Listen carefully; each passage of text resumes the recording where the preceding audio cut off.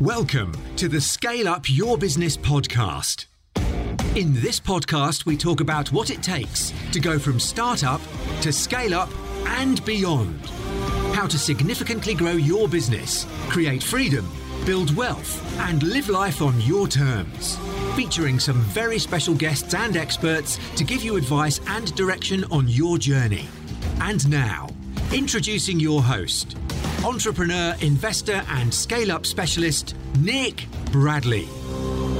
Hi everyone, it's Nick, and welcome to this week's episode of Scale Up Your Business. Now today I'm going to get into a topic which, you know what, I get asked all the time. So the number one question that people reach out to me on LinkedIn and through the Scale Up Your Business community on Facebook and those sort of things is, how can I raise money for my business? How can I increase the value of my business by getting someone to invest in it? And let's be clear, Scale Up is absolutely about leveraging finance. It's about leveraging investment to be able to get your idea out there to more people, to solve more problems, to scale your business. And I get asked all the time to go out there and actually help with fundraising, but it's not something I do. I used to do that a while back. I tend to spend most of my time now advising on business strategy of growth and scale up. And that is about opening some doors to funding. But quite often than not, I think sometimes that whole world gets a bit of a bad rap and everyone's raising their Series A or their Series B to try and get their idea off the ground. And I'm still very much in favor of the value of companies and how you can create value with investment, but also being prudent about how you do invest, what money you get access to. So today we are going to get into a topic that I haven't covered as much around this same area, which is valuation. And I'm absolutely delighted to have on the show today with me, Tim Koller. Now, Tim Koller works as a partner at McKinsey & Company. And now they are, if you haven't heard of McKinsey, they're up there with Boston Consulting Group, Accenture, Deloitte. They're probably one of the leading, if not the leading, global management consultancy firm in the world. And Tim advises clients on strategy of value creation. He's also the lead author of the best-selling book on value creation, which is called Valuation: Measuring and Managing the Value of Companies. Now, this book has been read by executives, investors, bankers, students. I think there's something like more than 800,000 copies have been sold. And there's a new edition coming out in June. It's the 7th edition. So we'll make sure we have some links in the show notes so that you can get a copy of that if you're interested. But the main topic we want to get into today is how executives, business owners, entrepreneurs, investors should be thinking about valuing companies in light of the current pandemic that we've just gone through, but also the economic environment. And is there a way of making sense of valuation? And what I love about the conversation with Tim, he's a super experienced, intelligent guy around this. I mean, this has been his life's work. And I asked him, I said, do we need to be thinking differently about business valuations in light of what's just happened with COVID-19? And his response to that is the fundamentals of a good business, a business that is so valuable and so awesome that others want to buy it, they are the same. It hasn't changed. Now, of course, when market conditions change, the value of a business changes, it goes backwards. But equally, there are some companies that fly when the market environment is challenging because they're solving a very clear, crisp problem for their customers.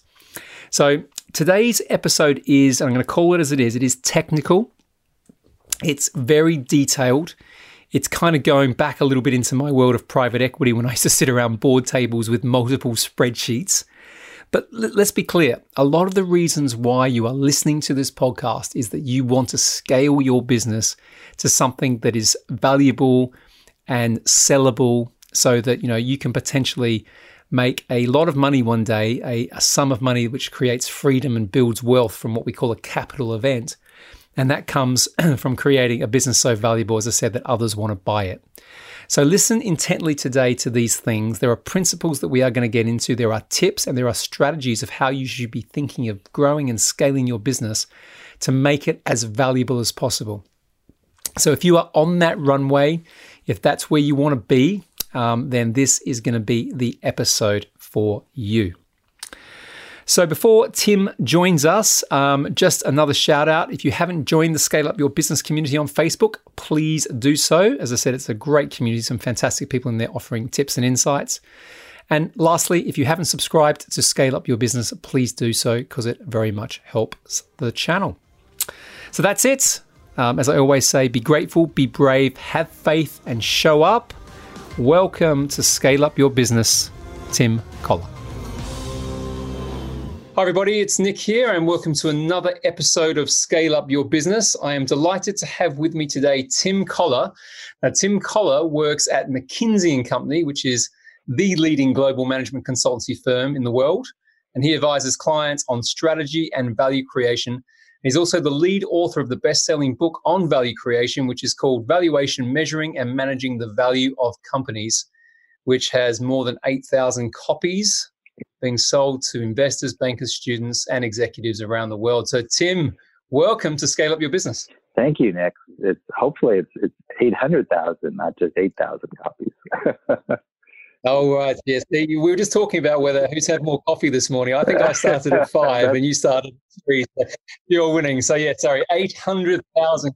Yes. Well, a lot of copies. So you're the preeminent expert on this stuff. And it's great that you're on the show because we haven't really got into valuation a lot. We talk a lot about how do you scale a business, how do you grow it? And obviously, a lot of the people who are listening are wanting to exit their business at some point, but never the kind of mechanics around that stuff. So do you want to kind of just give us, firstly, your story, your background, how you've got into this stuff, and obviously how long you've been working with McKinsey and all those sort of things?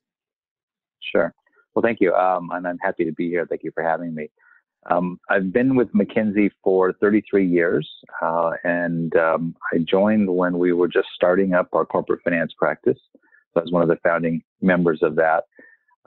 What happened originally was when we started the practice, there was a lot of activity around hostile takeovers around the late 80s, and we felt we needed to understand better what was going on and why people were paying these prices and what it all meant.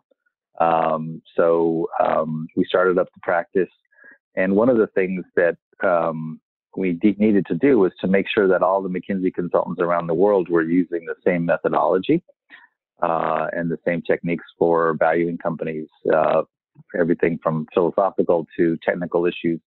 So we wrote a handbook in a 3-ring binder for McKinsey consultants, just to make sure everybody sort of as a teaching device. And someone said, well, you should show it to some publishers. And we did. And a couple of publishers liked the idea, and we chose one of them, and we published the first edition. It came out 1990, and we're about to come out with the 7th edition now, 30 years later. Wow! So this has been your life's work, so to speak. Well, the life's work is really more about applying this and working with clients. This is sort of more. We learn a lot from working with our clients and seeing what issues they face. And that's how the book has evolved over time, is sort of responding, if you will, to the issues of the companies that we're serving, and also what's changing in the world that needs to get reflected in the book. Yeah, well, I want to get into some of those bits today, if that's okay, because I think definitely the technology piece needs to come into it, because obviously when you first started writing this book, we hadn't have gone through what we've gone through over the last, decade or more. So let's start with that if we can. So how has valuation changed? So if you go back to when you first wrote the first edition to where you are now, has the mechanics or the core mechanics of valuation changed over that time? No, they haven't changed at all. The core mechanics of valuation are how you think about value. Ultimately, any investment is going to be valued by the cash flows that you think it can generate. And without those cash flows, investments aren't worth anything. So ultimately, you have to think about the cash flows. And what ultimately drives the cash flows of a company is the combination of how fast you think it can grow its revenues, or what level its revenues can reach. And what kind of return on capital it earns. And so if it doesn't earn a very high return on capital, no matter how fast it grows, it won't be worth very much. On the other hand, you've got some slow growing companies that earn very high returns on capital that therefore generate lots of cash flow that are also have high valuations. So it's really the combination of the two that drives value and that drives the cash flow and drives the value of the company. So if we're looking at, and we talked a little bit about this before we started recording, if you're looking at some companies these days that are not profitable yet, they might be generating some cash, but they've got big investments in technology or infrastructure or whatever else, and they're getting these quite massive valuations. And there's some we can obviously reference through this.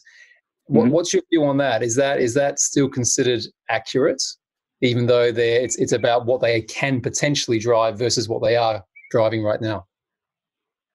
Yeah, it is about the potential and not what they're doing right now. And if you go back to the dot-com bubble, we sort of saw the same kind of thing.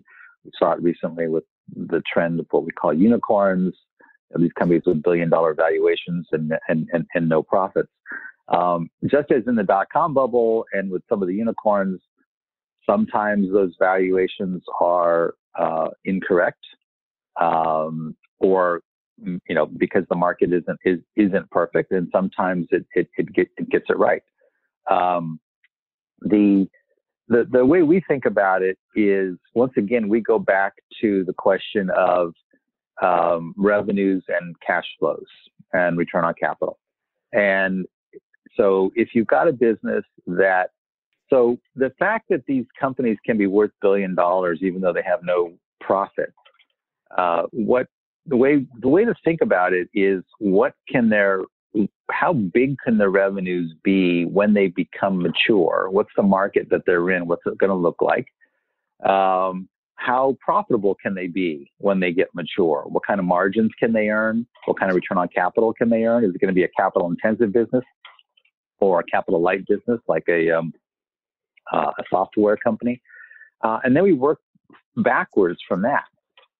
So if we say, okay, this could eventually reach to be a $10 billion company, with a 20% profit margin, then and a 40% return on capital, we work backwards from there without really knowing what the path will be between now and then, because what really matters ultimately is how big it can get and how profitable it can be, not what it looks like right now.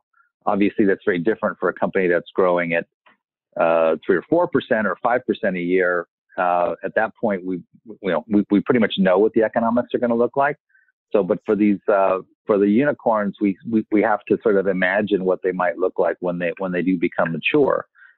And by doing that, also you can begin to differentiate and think about which of these unicorns really where that valuation is potentially correct and which ones it's not correct. And that must be the difficult piece, because as you're talking, I'm thinking back to my PE stuff, and I'll get into some of that a bit later. We can pass that around. But, you've got to have a quotient or some sort of calculation of risk here, don't you? I mean, because the potential is great, but the potential is not here right now. And there's a lot of things, particularly in our fast changing world, that could impact that. Yes. I mean, and that's the other thing. When you asked at one point, you asked about the accuracy of the valuations. Now, the challenge is that the valuations of these companies of any company is not very accurate. They do change from all the time as new news comes in, as we learn more about the companies. And for these companies in particular, where there's a tremendous amount of uncertainty, you may think, well, yeah, there's a chance that this business could grow to $10 billion in revenue. There's a chance that this business may not, turn into anything. It may never become profitable. May flame out. The market customers may not buy the product, or it may not be as profitable. And so the valuation ideally would reflect the differences in the likelihood of those different outcomes. So the second element of what we do when we look at a unicorn is not just sort of try to imagine how big it could be and how profitable, but we try to think about what's the probability of success, what's the probability of failure, et cetera. In terms of a transaction taking place, a transaction has to take place at a single price. So a way to think about that is to think about a weighted average of the different probabilities of the different events occurring. However, we often think that for managerial purposes, having a single estimate is not as useful as just knowing what the values would be under different scenarios, and how do you manage the business best to create the biggest amount of value. So it depends what your purpose is. And I think sometimes executives get caught up too much in a single point estimate, as opposed to understanding what sort of scenarios of future performance fit with what kind of valuations. Yeah, and that's the piece that I think I was alluding to when I asked the question first off around the valuations over time, because as you said, what you're valuing the companies on hasn't changed, but that probability, predictability must be the bit that's creating more uncertainty, just because, as I said before, the pace of change and the way things have evolved, certainly in the last decade. Yeah, and I think, and when you're thinking about one of these companies, as you get more evidence that it's going to be successful, it's often more the probability of success that changes, that increases the value, as opposed to, how successful you think it might be, or vice versa. As you learn more, as time passes on, as more information becomes available, people realize that, maybe this thing, the chances of it succeeding as much as we thought, become lower, and the value declines as a result of that. Yeah. And as you said, it's a point in time when the transaction happens. So it has to be at one price.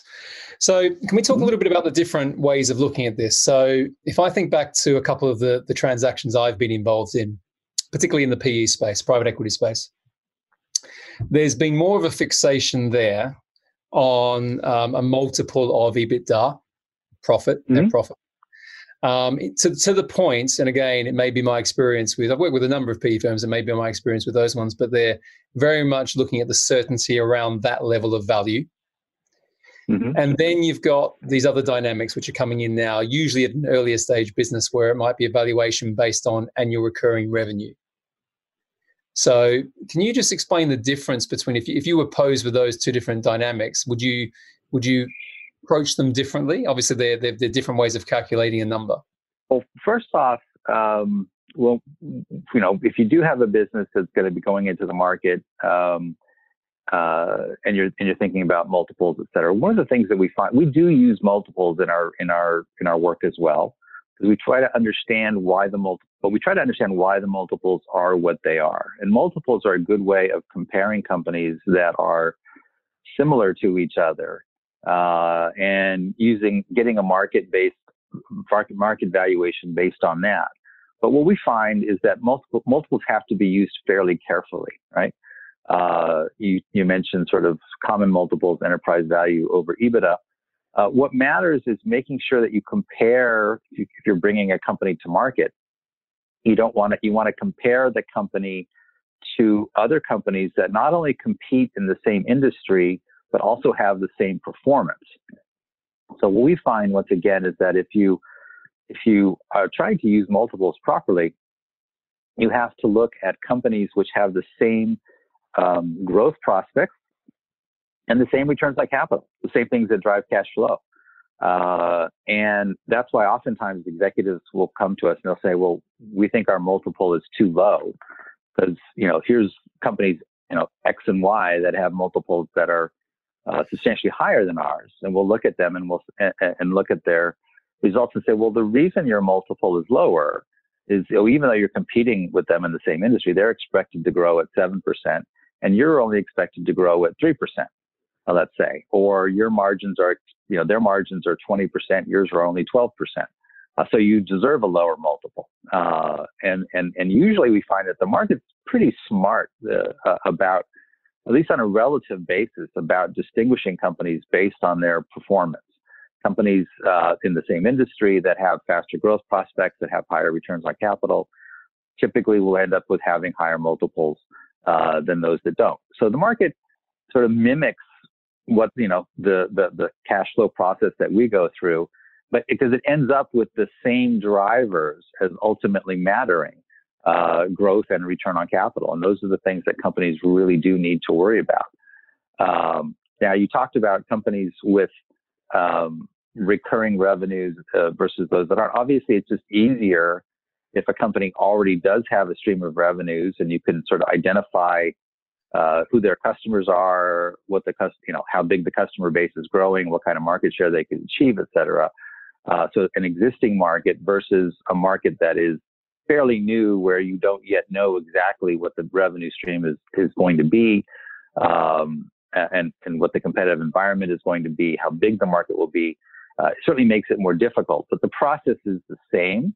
It's just that that level of uncertainty is much higher if it's a company that doesn't have, there's no existing market, no existing revenue stream, those kind of things. It's just you have to be more creative in thinking about it, and you have to assign a much higher level of uncertainty to the valuation when that does happen. And is that last point done as a range then, as a range of uncertainty as a percentage? Yeah, that's the way we typically would think about it, as a range. Now, ultimately, if a company is going to go public, there has to be a single number at which it goes public, right? That's determined, by the investors as much as anything else. We've seen recently plenty of examples where in the private market, before companies went public, some of the valuations got very high, companies with valuations 20, 30, 40, $50 billion, where there was a lot of uncertainty about the business model. In the private market, before they go public, there aren't that many investors involved. So all you have to do is convince a handful of investors that a company is worth a lot, and it can have a very high valuation, right? When a company goes public, though, you've got a much larger group of investors, and nowadays most of the investors, the institutional investors, are pretty sophisticated, and are going to be skeptical, and so you have to convince. If you want to achieve that kind of valuation, you have to do a good job of convincing them not only about the size and the profitability of the market that you're in. They're not going to just take a nice concept or a nice story. They're going to think about, geez, how big can this be? And is this really a profitable business? Is this a business that can earn a high return on capital? Is this a business that can have sustainable cash flows? Is there more upside or downside risk? So that's, I think, why we've seen a lot of skepticism lately by the public market in terms of companies going public, relative to sort of what happens sometimes in the private market. Yeah, no, indeed. Well, most of my experiences is more in the private market and specifically the mid market, and I've been in situations where you might have 7 people interested, let's call it PE firms for argument's sake, 7 PE firms interested in one business. And then for whatever reason, there's a view on what the value of the business should be. And then one gets deal heat and says, you know what, I'm not going to care about that. I'm just going to pay whatever. Right. That's exactly what happens. That's why acquisitions are so difficult, right? Is that it only, the buyer almost by definition is the one who is the most optimistic or gets deal heat, as you mentioned, right? Really wants to get a deal done and is willing to pay the highest price. Then they have to work hard to figure out a way to justify that price, because eventually, they'll either have to resell it to someone else and hopefully find someone who's willing to pay a high price, or if they go back into the public market, then they're going to have to convince a large group of sophisticated investors that the business is worth something more, and typically that comes from improving the performance, not just from hoping that all of a sudden they'll be getting a higher value for it. Yeah, interesting. All right, I want to go a little bit more practical, just for some of the people here who are probably listening to this and thinking, okay, this sounds interesting. How do we actually do this? So let's assume we've got a business which is, let's say it's a small business. It's making, say, $20 million, and it's making $4 to $5 million in profit, and you were brought in to do a valuation of that business. Now, we can talk about sectors and we can be hypothetical about that as well, but what's the starting point? If you were given that brief, Tim, what would you first come in and want to know? Where would you start, and how would you build the valuation in a practical way? Right. So in a practical way, the first thing I'd want to do is to look at not just the income statement, but the balance sheet as well. So my first question is always, okay, if I've got, let's say, $5 million in profits on a $20 million revenue base, that's a 25% profit margin. That sounds pretty good, right? The question is, how much capital is it taking me to do that, right? So if it's taking me, if I've got $50 million of capital, maybe it's got a very expensive factory or something like that in order to generate that $5 million of profit. That means I'm only earning a 10% return on my capital, right? On the other hand, if it's a very capital light company, maybe it only has $10 million invested in the business in terms of the physical assets, because maybe it only has, office equipment and some computers and stuff like that. And then it's earning a 50% return on the capital, right? And then the question is, so then that allows me then to translate that into cash flows, right? So what matters is not the profits, it's the ability to translate those profits into cash flows.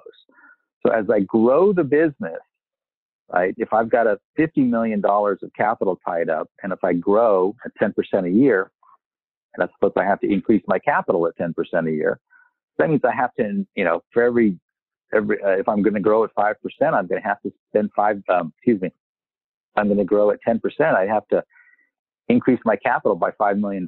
That's going to eat up all my profits. So I'm not going to have anything left over for the shareholders, right? Whereas if I'm earning a 50% return on capital, I've only got 10 million tied up, and I grow at 10%. I've only got to invest 1 million back into the business, and so I've got $4 million left over for the shareholders, right? So you can see that the cash flow that's generated by this company, which makes $5 million of profits, is very different depending upon the return on capital that it's going to achieve. So first thing I always want to do is understand how much capital it takes to run this business now and as it grows, right? That's number one. And then the second thing is obviously how fast can it grow? Can it grow at 5%? Can it grow at 10%? What's going to drive how fast it can grow? How fast is the market growing that it participates in? What's its market share? Can it gain market share? We're usually pretty skeptical, and usually investors are pretty skeptical about gaining market share. Every company thinks that they're going to gain market share, but obviously they all can't, right? So what's really matters is, how fast is how fast is the market growing? So we look at how fast is the market growing? What's the margin? What's the return on capital? And based on that, we project out the cash flows, project out an income statement, project out a balance sheet, turn that into cash flows, figure out how much cash flow it's going to generate, and then we can discount that back at some cost of capital, typically, let's say 8 or 9%, to come up with the value of the business. And then what we'll do is we'll triangulate that with multiples, right? Then we'll look at sort of, okay, are there companies out there that are listed that are, similar, both in terms of the industry that they participate in, as well as their performance and their potential? And we'll see what the multiples tell us as well. And oftentimes we'll come up with numbers that are fairly similar, and that makes us pretty comfortable. If we come up with different numbers, then we need to dig deeper to figure out why those numbers might be different. Okay. And what about some of the intangible things? So brand or the people, the culture of the business, some of those unique characteristics. Do you add an overlay to the valuation for those things, or is it just not put into the calculation? Well, it's a good question, because people often ask about, there's often talk about the intangibles, right? And how important intangibles are. And the economy has become more intangibles are becoming more and more important, right? If you look at, software companies, we don't have, the most profitable companies, the biggest market values for companies are often companies with lots of intangible value. Either they are, because, either they're the tech companies because they have brands, or because they have, customers that are sort of locked into them, if you will, because of, everyone wants to use the same search engine, for example, or they're consumer products companies, which, where we're willing to pay a high price for laundry detergent because it's got a brand that we trust, it's been around for a long time, or pharmaceutical companies where there's a lot of intangible value because of the intellectual property and the patents that go along with that, right? But ultimately those things you can't value the intangibles separately and then add them to the cash flows. It's the intangibles that create the cash flows. And so if you were to add on the intangibles, you'd be double counting the effect of those intangibles, right? So the intangibles are important because they go into your thinking about the cash flows. If I'm looking at a consumer products company and it's got very strong brands, then I'm more likely to project higher growth and higher returns on capital than a company with weak brands. But ultimately, it's the brand, it's the strength of the brand, it's the strength of the intellectual property that drives the cash flows. It's not an additional value on top of that. No, okay, I get it. I've got an example in a second I'll give you, but because I suppose it also comes back to, and I was always taught, if you like, or suggested that, if we buy a company, if I've got a company, I want to do a roll up and buy some other ones and put them all together and create a group, that I'm not necessarily paying for the value that I'm going to add to it. I'm paying for the value of that business at a point in time. But that's a difficult one, right? That's a difficult one because the example I'm going to give you, I think, was a few years ago where I believe it was Adidas who bought Reebok and bought Reebok as a business that had fallen down. In fact, if you did it just by balance sheet or normal valuation, it wouldn't be worth much, but they paid a lot of money for what they potentially could do with it. And obviously they pivoted towards CrossFit and reposition the brand. How do you advise if someone comes to you and sort of says, there's a point where they probably look at your valuation, Tim, and go, yeah, I kind of get it, but you know what, I'm just going to pay more because I believe in this business and I can do more with it. Did you get that much? Is that, because that's an interesting one. Well, and that's, we do a lot of work with companies on acquisitions. And what we really are trying to do is to value the company two different ways, right? So when we look at an acquisition, we say, what is it worth under the current management team doing what they're doing right now, right? What kind of cash flows do we think that they'll generate?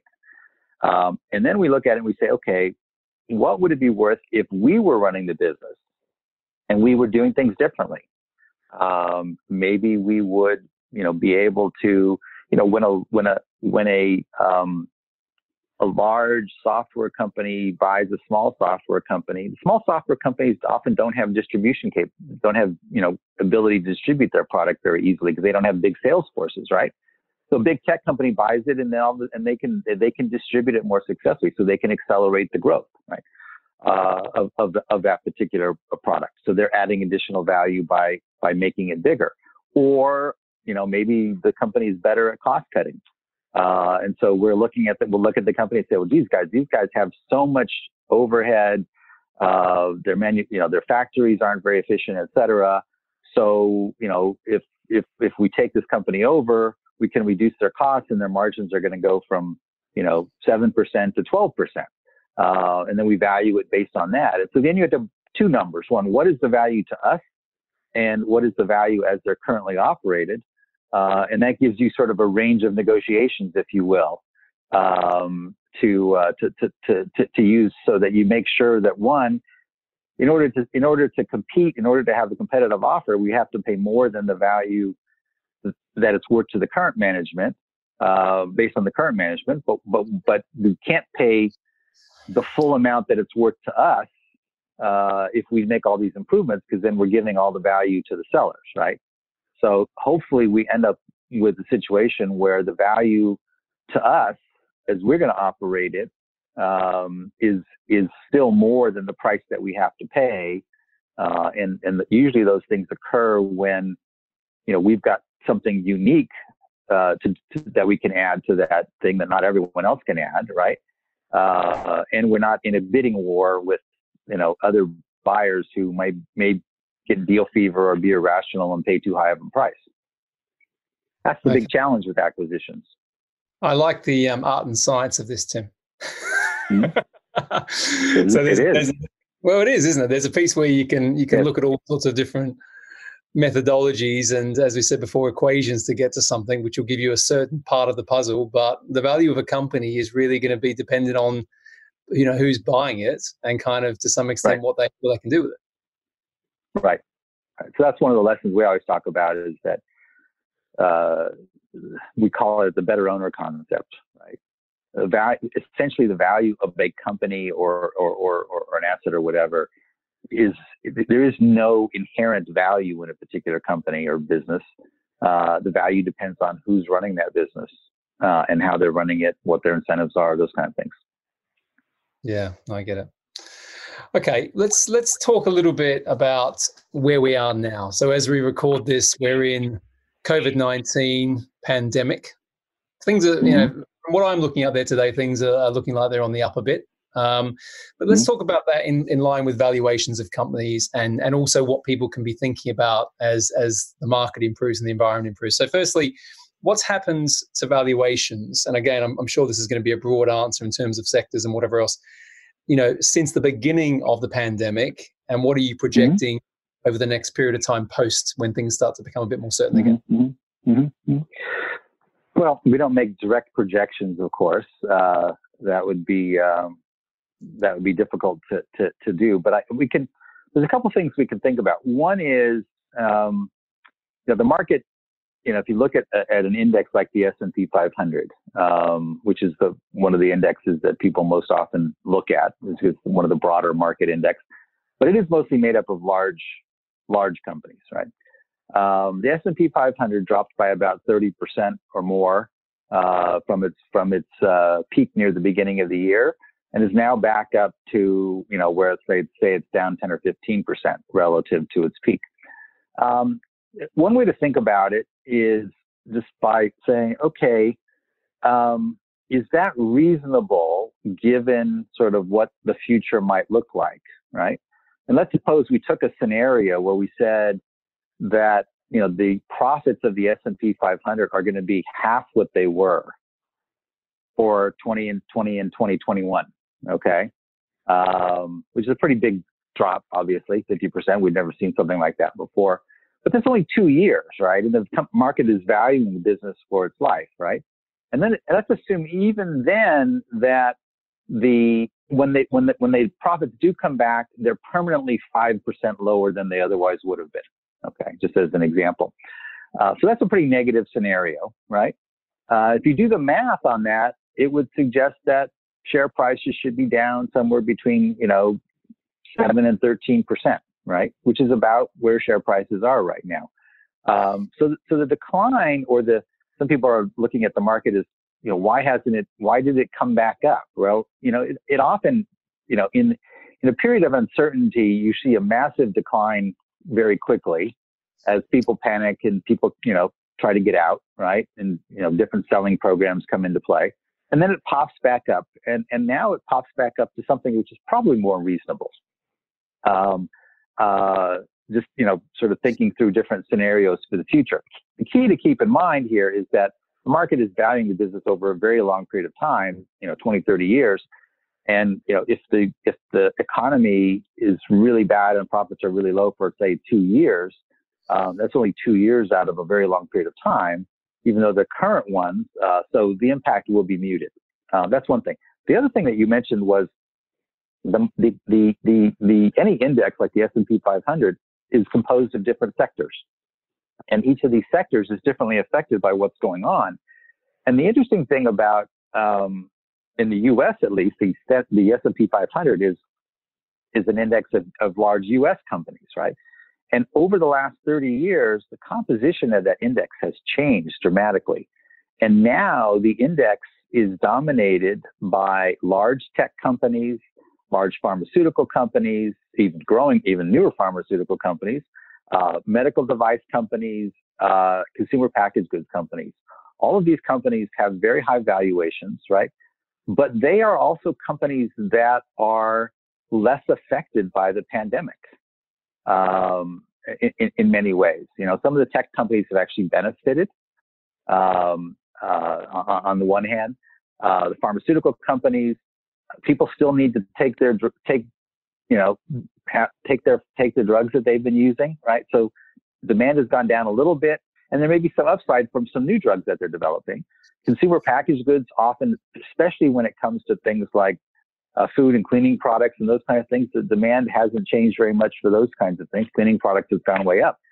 So the sectors that are most resilient are those that are are the biggest impact on the Standard & Poor's 500, whereas the sectors that have been most affected were often already weak sectors that had low valuations, right? If you look at retailers, clothing retailers, for example, their market values were already very low, so their impact, on the S&P 500 is very small.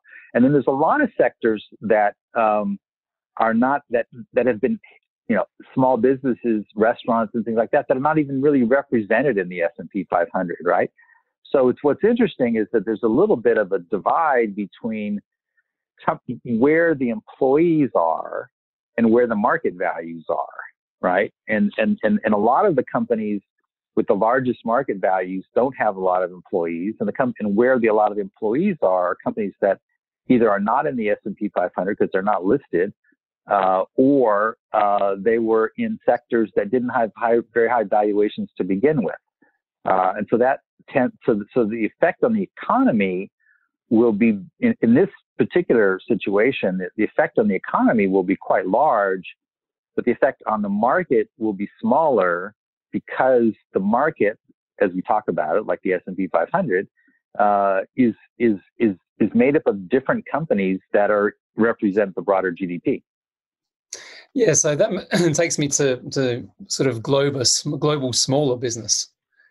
So, in that area, I want to ask a little bit around that because, you've got obviously a lot of small businesses in communities potentially struggling right now because they've had to close, starting to open again. But some of them haven't had the runway in their cash flows or anything to survive. And I get a lot of those people reach out to me. What's your view? Again, I know it's not a watertight prediction, so I wouldn't ask you that. But for that type of part of the economy, which is often called the lifeblood in many ways, what do you think is going to happen there? Well, I think what's going to happen there is the companies that were weaker before this and just, barely making it, are probably not going to survive. This is going to accelerate the decline of some of the weaker companies, right? We've already seen that in retail, in some of the large retailers in the U.S., for example, even large ones, not just small ones. Large ones, declaring bankruptcy. So, an economy like this sort of accelerates the decline of weaker businesses. Is typically what happens. That's one thing that will happen. Second thing that will happen, though, is there are some businesses which are healthy but need liquidity, right? They just can't survive even 6 months of no revenues or very low revenues, right? And that's where hopefully government policy will be such that we'll be able to lend them money or provide them with some assistance that they'll be able to make it through to the other side, right?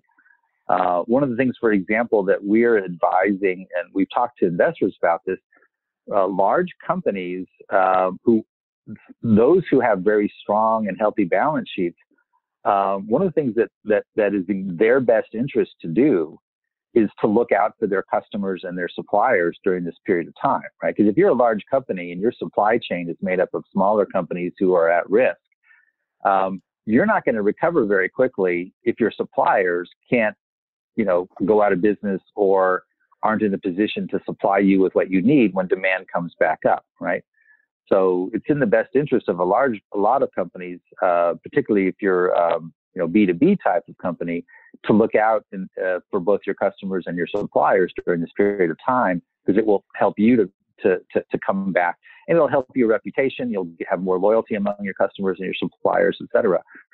So, unfortunately, there will be some businesses that won't make it through because of liquidity issues, because they can't gain that liquidity. Some of them were weak to begin with. There will be some that may not make it just because they can't find the financing.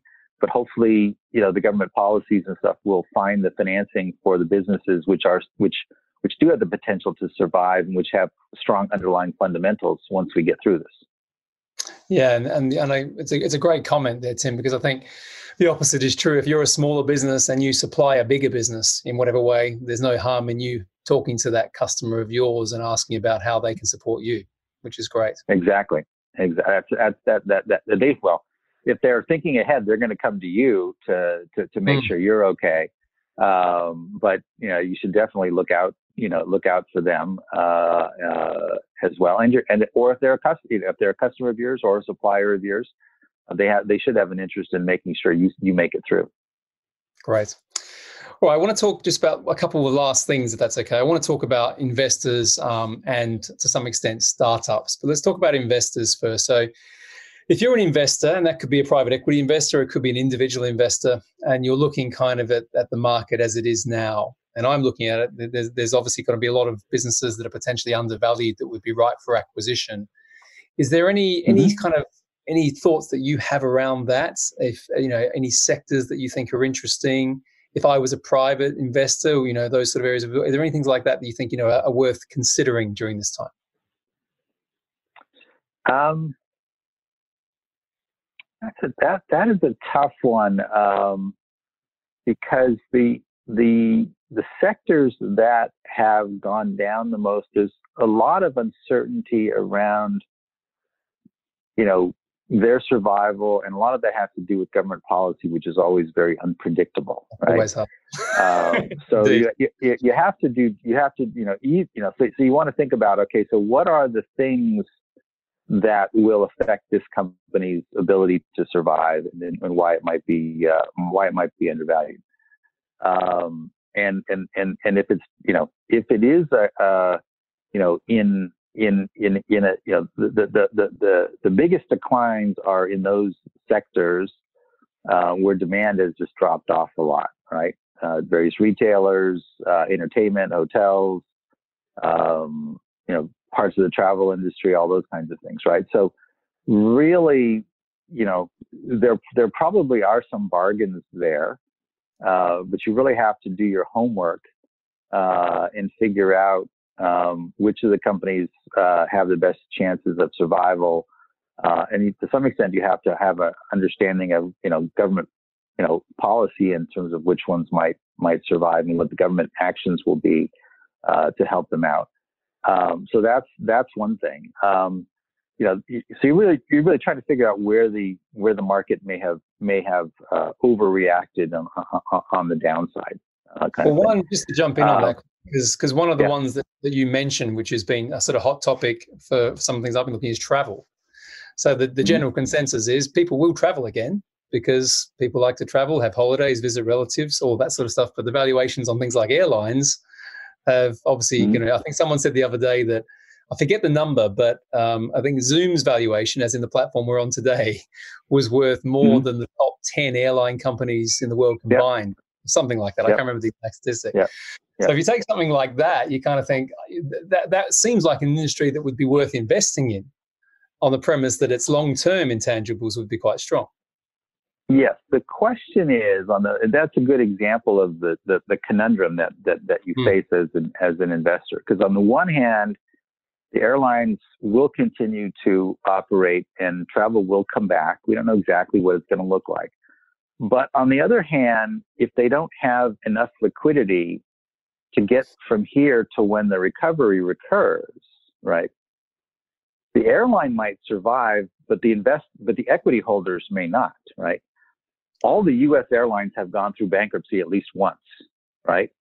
So the airlines have survived and prospered, at various times, but the equity holders have not always prospered, right? So you have to think there's a difference between whether, especially in the U.S. system, where the bankruptcy laws allow a business to continue to operate while it's in bankruptcy and gather and get funding. So you can have situations where a business continues to operate, it survives and it eventually thrives, but somewhere along the way, the shareholders didn't benefit from it. So you need to, as a shareholder, you really need to think about not just whether or not the business is going to survive, but whether the shareholders will be the ones who own it. The current shareholders will be the ones who own it when it survives, when it comes back, or whether it will have to go through bankruptcy to get there. Yeah, that doesn't sound like... And the airlines in particular already experienced that operating in bankruptcy, right? Because they've already done it all within, the last 10 or 15 years, right?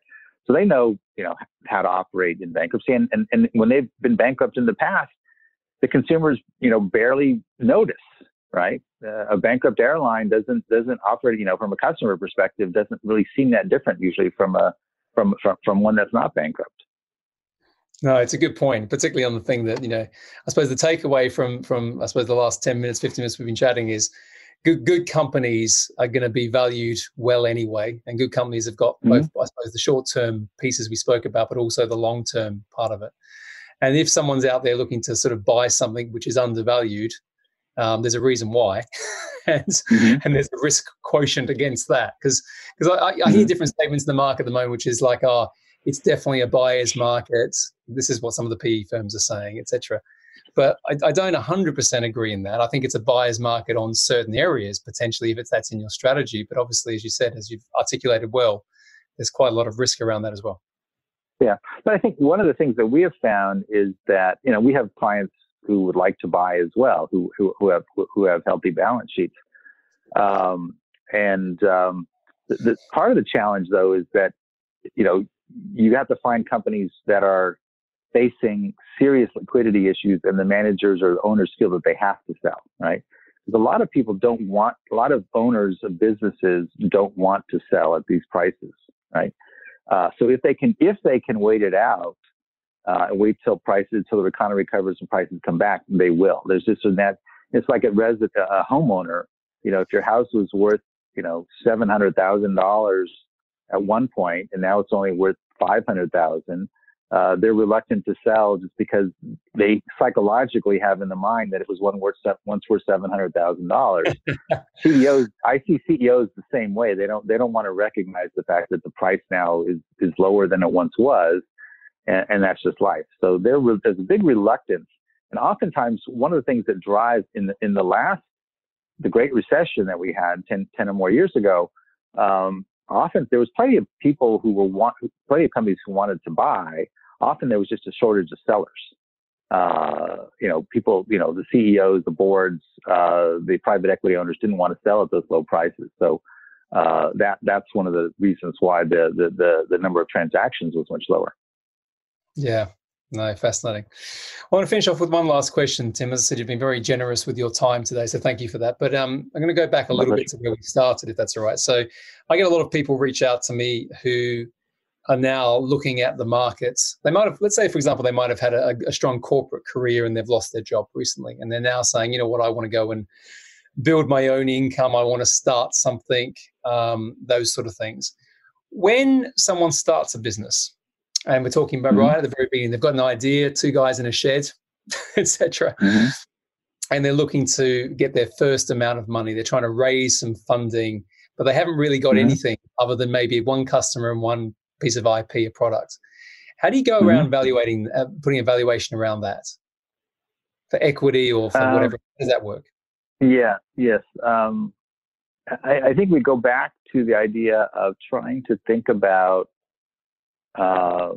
It's sort of a combination of how big can this business, how big can it be both in terms of revenues, profits, cash flows, but we also have to consider what's the chance of it succeeding or not succeeding. And we know that most of these are going to fail. Yep. Right. So, in some ways it's a negotiation in terms of, because there is no right answer, right, in these kind of situations, right? Because at the top end is, okay, if the business is successful, it could be worth, $500 million, let's say, in a couple of years. If it's not successful, it could be worth zero, right? So there's a big range. What you need to do is you need to, first of all, ideally you attract multiple investors so you have some competition. If you just go with the first one, you'll end up with whatever price they're going to be willing to pay for you, right? So ideally, you can generate some interest from multiple investors. And secondly, you really need to be able to talk about the economics of the business and why it's going to be successful. And it's surprising how often people, even executives of very large companies, don't do a very good job of being able to explain the economics of the business and why the business is successful, why it's going to become a certain size, or why it's going to have a certain level of profit margins and return on capital. So if you can articulate that with good logic, you're more likely to get a better valuation. Yeah, and the word there, articulation, I think is an important one because, as much as it's a little bit, sensationalized, the Shark Tanks of this world, there's a lot of people buying people. So, there's a grasp of the numbers and a grasp of the market and being able to pull that together. Then there's the ability to tell a story, to influence, to create a vision. And I'm sure at that stage, those things become as important. Well, it's interesting that you say that because there's an interesting academic paper that was written a number of years ago by Steve Kaplan from the University of Chicago and some others. And basically the question they posed was, do you bet on the jockey or the horse? And thinking about venture capital, right? And the logic came out that you bet on the horse, not the jockey. And the reason for that is because if you have a great business idea and a weak management team, you can always find new managers, right? If you have a bad idea, a business proposition that just, customers aren't going to buy it, you can have the best management team in the world and they're not going to be able to make a success of it, right? That's why it's so important to be able to articulate the business logic. Of course you have to sell yourself, but selling yourself without you is useless if you don't have the business idea, the logic, the economics behind it that says this could be a successful business.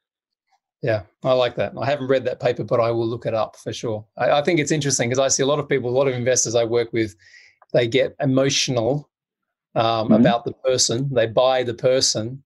And then a lot of the times they think, well, actually, I can just work with this person and make the idea better, as opposed to start, as you said there, with the horse. So very good. Yeah, you really need to have both of them ideally.